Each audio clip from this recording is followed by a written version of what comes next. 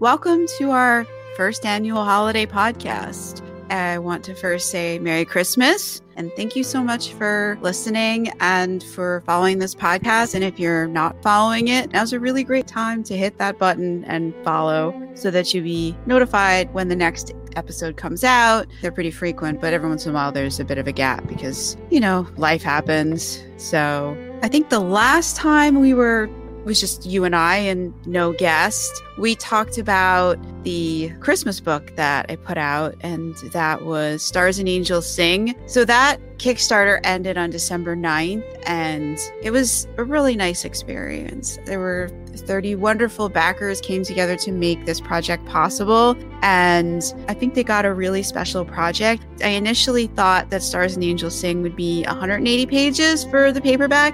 It ended up being 231. Originally, I had only planned on there being 26 images, but Rant decided that there should be more. And so we've put some more together. So there's 42 color images in the paperback, and many of them are full page images. Some of those 42 images are previous Christmas cards that were created specifically for the newsletter, and I included those in the commentary section. I thought that would just give it that little extra touch, since a lot of the material in the earlier part of the book was actually from newsletter issues. I'm specifically talking about the Thanksgiving section because I've written some companion pieces to the poems in the Thanksgiving section that happened before those scenes in the poems, or during, or after. So I just thought that would be a really nice touch to have those Christmas cards from the past, those Christmas images. And there's also some Thanksgiving ones too as part of the book, to sort of be a definitive edition of all the holiday stuff that's come before. And the audiobook was fully produced with music. There is music from the minute it starts, from the opening titles to the ending credits. And it ended up being about 4 hours long. So I did my best. I'm not a narrator. I learned from doing this. I worked really hard. I recorded every section 3 times and took the best of each take. But I still think that a professional narrator could have done a much better job, but it would have cost a lot more had a professional done it. So the music was fully licensed. I wasn't able to get the ones that I wanted because that would have been cost more than the Kickstarter raised. But I think I struck like a really nice balance. I went with Envato Elements. They have this audio jungle, I guess, as part of it. And there was some really nice Christmas music on there that's instrumental, that hit all the feels. So I went with that. So that way I could have a lot of music underlying the narration. And the Kickstarter is fully fulfilled. So everyone has either gotten their book or will have their book in their hands soon. The ebooks and audiobooks have all been sent out, and hopefully everybody has claimed theirs from BookFunnel. The paperbacks are winging their way across the Atlantic. I was originally going to use a printer in the US for the paperbacks, but there was a lot of quality issues, and I was just seeing lots of posts and author groups about that, so I chose not to do that. I ended up going with the UK publisher that I used for the previous Kickstarter that I did for the special edition hardcovers. They also do paperbacks. So I chose to do them because their quality is so high, and there's actually quality assurance, which unfortunately with some of the American printers, there is no quality assurance, which isn't cool because it's not cheap to print paperbacks. I wish that the price that they set for us to purchase those paperback copies included some kind of QC. So you end up with the right book and not a damaged one. Nobody who backed the Kickstarter has to worry about that because the printer that I use in the UK called Book Vault, their quality is amazing.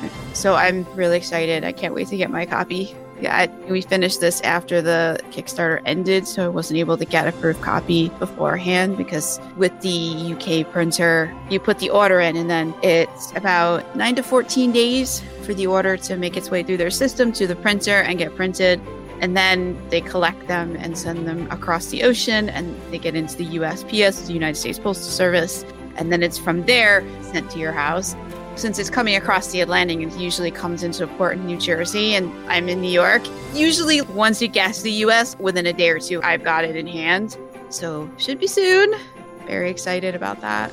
So that's where we are with that. And if you want to get a copy of Stars and Angels Sing, I'll have a link. You can get it from my store, and the versions that are available on my store include all 42 color images for the ebook and the paperback. And the ebook and the paperback are signed digitally.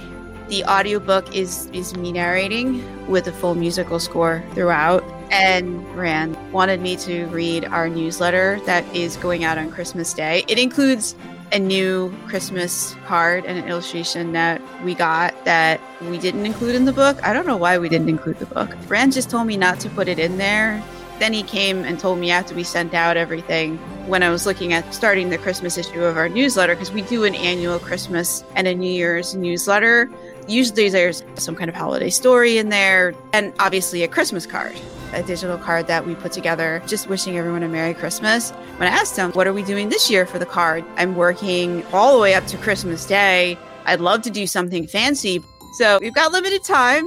What are we going to do here? And Bran shows me this image and he's like, well, we're going to use this and you need to make it look like a card, but this is the text I want. And so I did that. And so that's in the newsletter. I think I'm going to use the same image for the episode image. I'm looking at it now and it's square, so I think I can use the same image. So you may be able to see what that image is by looking at the episode. We'll find out. Future Melinda will know, but the Melinda who's recording this podcast right now doesn't know. I have to find out from Rand. And Rand is Star's son from the Chris Breaker series. If you didn't know, he runs the newsletter. Well, it's my newsletter, but it's written from his point of view, because his life is more interesting than mine. Although mine took a dramatic turn this week. There was some real life drama going on at the office. I can't talk about it, but I think this week my life was more dramatic than his was, which resulted in me working on a Saturday. Rand wants me to read the Christmas newsletter to you, so let's do that. Merry Christmas, and welcome to our annual Christmas edition of our newsletter.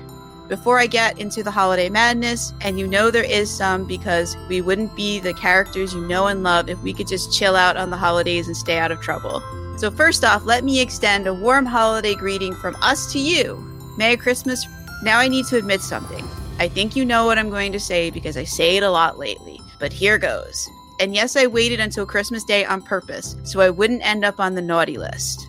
This is Ram, by the way, the star of Stars and Angels Sing, our holiday collection of stories and poems. See what I did there? I have no regrets. Yes, Ran, I see what you did there. I'm not sure if that counts as a pun or play on words, but okay. I am now digressing. Let me get back to Rand's newsletter. And once again, dear reader, I'm in trouble. But I'm not on the naughty list yet, and maybe by the end of this email, I'll rise to the top of the nice list. It could happen. What did I do this time? I might not have pointed out something to our scribe, Melinda, while she worked on Stars and Angels Sing. Oh, really, Rand? What did you not point out? I'm not liking this email so far. You know my goal and my methods. In my defense, I didn't tell her because I wanted more page time. And look at that! I'm getting more page time right now, even though I have to confess the little thing I let slip through.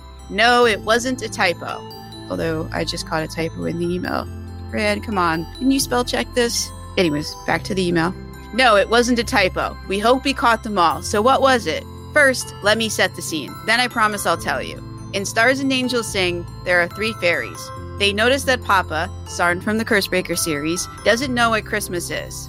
There's an explanation in the book about why he doesn't know about Christmas, but I'll sum that up for you. He lives in a fantasy world. No surprise there since our books are racked in the epic fantasy section, and Papa never encountered someone who celebrated Christmas before. Before you shout, that's sacrilege, let me explain. Christmas is not a holiday celebrated by the shamanic nature worship religion that he's familiar with. But there's a new religion sweeping across the country, and more people are adopting it, including his master, Nolo. And that's how we're introduced to it. Of course, I have no idea what Christmas is either, but that doesn't bother me. It does bother Papa, though, but he's not what you'd call talkative, so he doesn't ask about it. I'm glad he didn't because that would be boring. Since he didn't ask, we needed to go on a magical adventure to find the answer, and that's where the 3 fairies enter the story. They notice that Papa doesn't understand, and they make it their mission to fix that. But they don't realize that they don't understand what Christmas is either, and there's a really good reason for that. Melinda didn't realize she left that reason out of the commentary that's in all formats of Stars and Angels Sing, paperback, ebook, and audiobook, and I didn't tell her until she asked what we're doing in this email. Then I told her, and she might have gotten so mad that smoke poured out of her ears. Oh, really? I don't remember that happening, but if Rand said it did, it must have. Back to the email.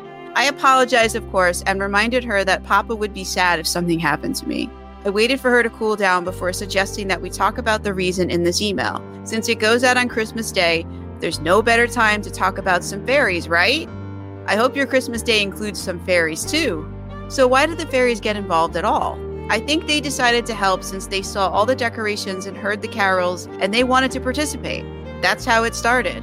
As their plans went awry and we were no closer to finding out what Christmas is, they were too invested in the mystery to stop, even if they weren't really helping matters. But they get points for trying everything they could think of. Some of their schemes resulted in some fun times and happy memories for me and Papa too. So I'm glad they got involved. Why don't they know what Christmas is? The fairies are a race of the magic kind, and the magic kind are the original inhabitants of the country where we live. So the magic kind are like elves, dwarves, etc. They're my version of that. They're all the races of creatures. Some are very human-like, some are not, who are very strongly associated with the magic. And it is part of them in a way that it's, well, no, I was going to say it's part of them in a way that it's not part of Sarn, but that's not true because we found out, and I forget which Cursebreaker book, that Sarn is actually descended from one of the races of the magic kind, the Litharians. So it is kind of like the way what Sarn's relationship with magic is, but more, because he's part human too. So the magic kind, they just are magic.